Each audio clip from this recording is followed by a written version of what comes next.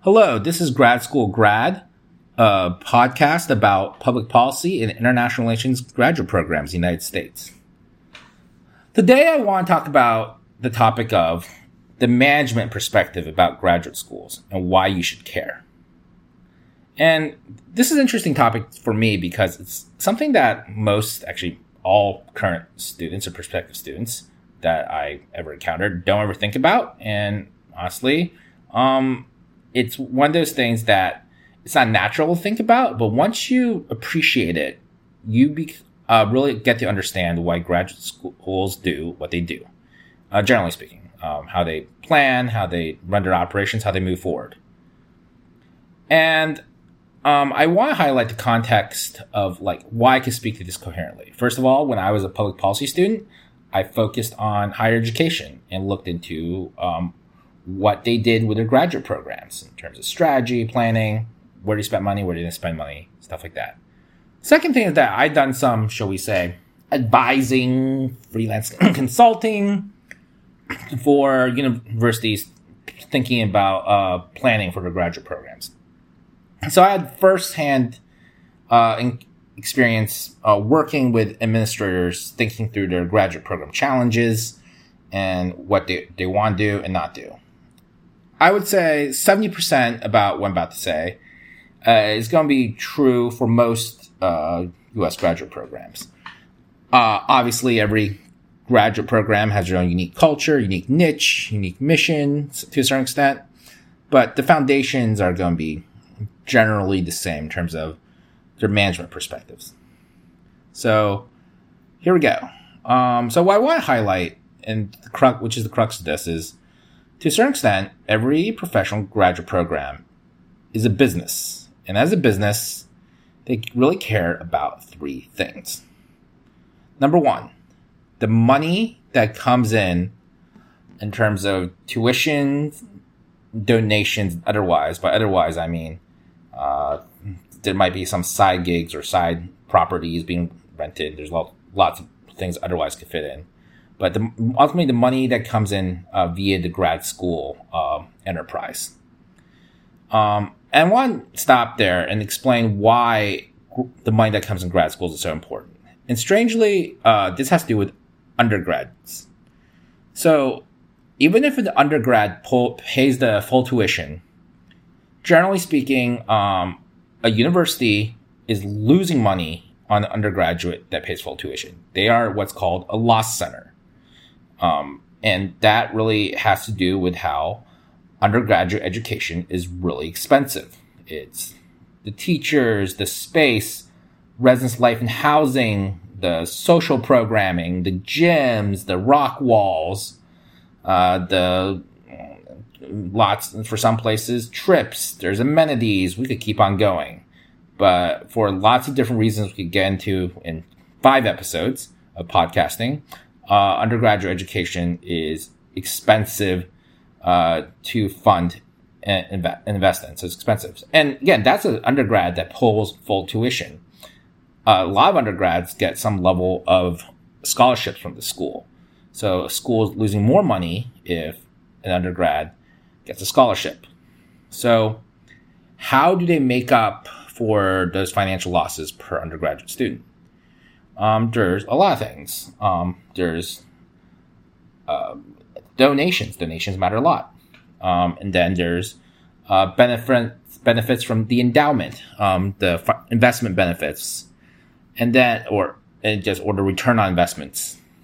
But then the third one is subsidization from money-making programs.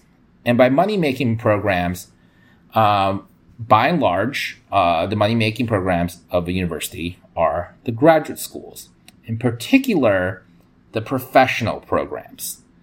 And I want to clarify, not every graduate program is necessarily a moneymaker, but by and large, almost every professional program usually tends to be a moneymaker for a university.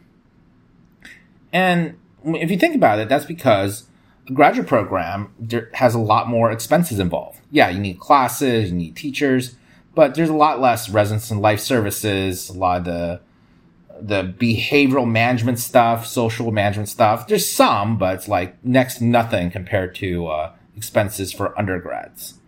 So what this means is that a graduate student who pays full tuition, the university is making a good chunk of money as a profit off of a lot of it. I mean, how much they make depends on school, but it wouldn't be outrageous to say if they're making 40-50% profit off of that. So what that means is that if a graduate program gives like a 50% scholarship, sometimes they're still making money from a graduate student. And because graduate programs, professional graduate programs, are profit centers, the deans are held very accountable that they make sure that they get a certain number of students who pay a certain level of tuition and to help subsidize the rest of the school. Now, this might not be true for every school because some schools just have lots of good donor situations, so the pressure might be less, but the pressure will at least be somewhat there to hit certain set of numbers. And then, now that's the money part. Okay. Then there's prestige among peer institutions. And when it comes to prestige among peer institutions, graduate programs, even professional graduate programs, tend to think about it in very academic, it's usually very academic perspective. The one exception is MBAs, but since this is IR and public relations podcast, it doesn't really matter. But with the exception of MBAs, it's academic considerations. So things like how much academic research is pumped out, how much research organizations are available that pump out interesting things, how many famous professors are there, Nobel Prize winners, so-and-so award winners. It's okay if they never touch a classroom or they're professor emeritus. If they're associated with school, that helps the school. If a school has a PhD program, that helps the academic prestige. If they don't, then that kind of hurts it. But if there is a PhD program, if they produce a lot of PhDs that go into academic stuff, great research stuff, the things academics care about, that helps with prestige. And then top tier graduate students they bring in. So like, if they're Harvard, Yale, Penn, wherever, that helps. If they're Rhodes Scholars, Marshall Scholars, Goldman, whatever, they're got patents, stuff they can brag about, stuff that could add up, and market and highlight, that helps prestige. And this, honestly, this kind of like is one of the biggest things that ties into the U.S. News and World Reports rankings, is this academically driven sense of prestige. And I'm talking about the rankings for public policy programs and to a certain extent, international relations. Then there's the sentiment for positive employment outcomes. And by positive employment outcomes, and I'm talking about the positive employment outcomes a school wants. To a certain extent, each school cares about different things a little bit, but each school wants their students, their faculty, their staff, and their alumni to feel that there's positive employment outcomes with graduates going to certain career paths that they think the alumni, the stakeholders, so to speak, care about. So for public policy, they care if it's that they could brag about alumni who go into government, who go and do famous academic research. Interestingly, I will say public policy is marketing if they have alumni that go into government consulting. At least a lot of times, they sometimes see that. It's viewed positively. But at the same time, even if a graduate has a job and is very financially successful or competitively successful, if it's in an area that the school doesn't care about, then that graduate alumni isn't really cared about, and there won't be marketing on that person. And so what that means is that each graduate program tries to channel as many students as they can, whether successful or not, that's a different story, to the positive outcomes that they want to emphasize. And at the very least, they do a lot of marketing to show that, hey, our students go these places and we think that's cool. So you should come to school because you could be like that person who had a job that we care about. This is the one business factor that kind of like ties to experience. But the reason why they care about this is because they need to replenish their student population every year. And they know that employment outcomes and brand are the two things that matter to a lot of students. So now that I kind of like painted out the management perspective of grad schools, why should a student, prospective student, current student care about this? So I'm going to highlight a few, shall we say, use cases. And here we go. So first of all, I always recommend to prospective students that they should be suspicious of newer graduate programs, even by well-known established universities, if it doesn't look like there's much investment in money in terms of resourcing for the program, other than really slick and fancy marketing. And usually, even if a program has really slick and fancy marketing, if they're not like overall doing a lot of, shall we say, broad investments to make it good, the marketing will slip up as well. You'll notice like something's a little bit funny about the marketing. So now let me preface is that there are some newer graduate programs that, in my opinion, are actually legitimate, really solid programs. They're trying to make it legitimate solid. So Yale Jackson, so far seems to be Yale's making a huge effort in that. And it's very legitimate, lots of resourcing. But there are quite a few graduate programs, even from really good schools, in which, like I said, graduate schools are a profit center. And they have the conversation of, hey, let's launch all these new graduate programs at these degrees so we could use our name brand to attract students who will make us money. Some students will come because we throw them 30, 40% scholarships. So they think they're getting a good deal, but at the end of the day, we're still making money off of them. So, now, so just something to think about. At the end of the day, you should, if there's like dedicated building, dedicated infrastructure, dedicated professors, dedicated fellowships, scholarships, research centers,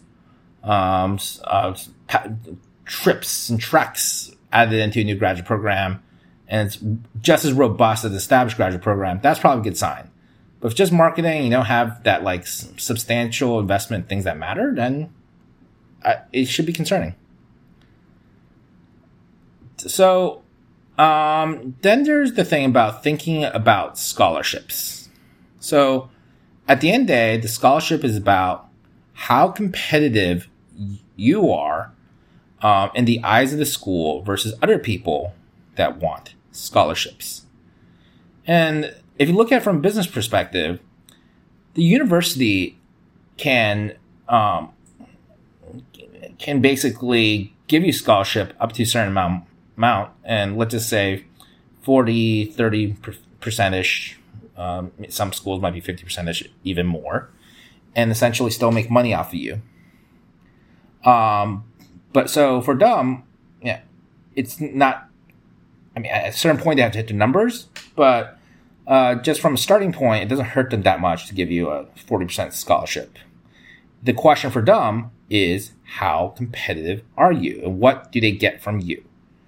If you're an Ivy Leaguer, great. They get marketing out of you.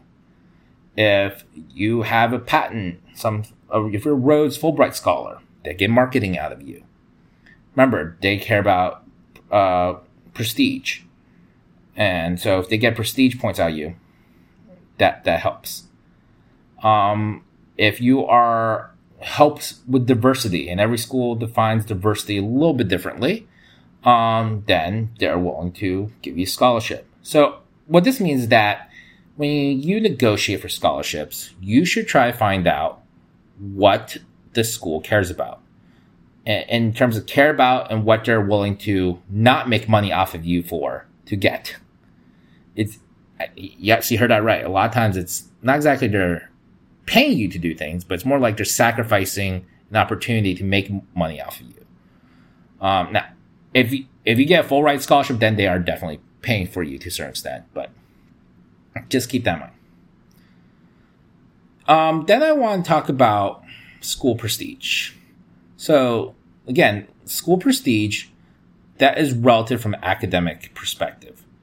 A school prestige, and like those U.S. News and World Reports, and did an episode on that, but also how professors think about other schools in terms of prestige is all academically, or not all, but highly academically driven from an academic perspective. And that's important to know because when you're selecting schools, academic prestige may or may not relate to student experience. And this is important to know because it's important for each student to think beyond the brand prestige, think beyond whatever prestige of professors, think beyond how many Harvard, Yale, Notre Dame, or whatever classmates there might get. But if the student experience is right for you, are the students happy? Is the program managed in a way that make you happy? It's not necessarily the smartest thing to go to a graduate program where the way they run business is not in a way you like it in terms of your student experience. I mean, at a certain point, everyone will sacrifice some level of student experience for the right job coming out of it. But student experience matters, and you should think about it separate from its academic prestige.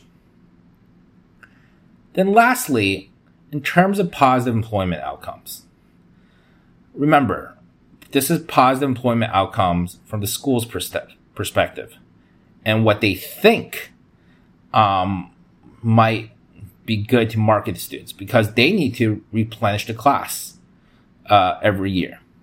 They also need to keep students there.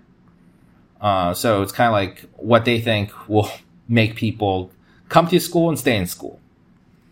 So this is important because when you look at school, I always tell people, like, look beyond what they're advertising in terms of employment outcomes. Because sometimes a lot of what they're advertising, for all I know, it could be completely true. But even if there's no level of deception or, it's totally pure honesty, that you got so many students and alums doing great things, there's always alums who aren't advertised. And what do? And it just may be that there are career job options that for people coming out of school that for whatever reason the school does not want to advertise. And then on the flip side, look at the marketing and see if it makes sense. So an example of something that doesn't make sense is an advertisement where a person comes out of graduate school and gets a job that the marketing brags is a top-end, competitive, best in its area, policy-focused area job. But if you talk to someone who's in the know, it's like it's entry-level job, equivalent to what someone would get out of undergrad. So you see something like that, then like the career services and the administration and the program is just completely out of whack and appreciating what it takes to get people jobs. And what are the jobs that are on par for graduate student alumni or recent grads from graduate program. So yeah, when you understand what a graduate school cares about, then you could understand how to, manage their interests to manage your graduate school career and beyond. And so I think this is a good sense of the basics from a management perspective. I hope it's helpful. Thank you very much. And looking forward to making more episodes to help you understand IR and public policy graduate programs. Goodbye.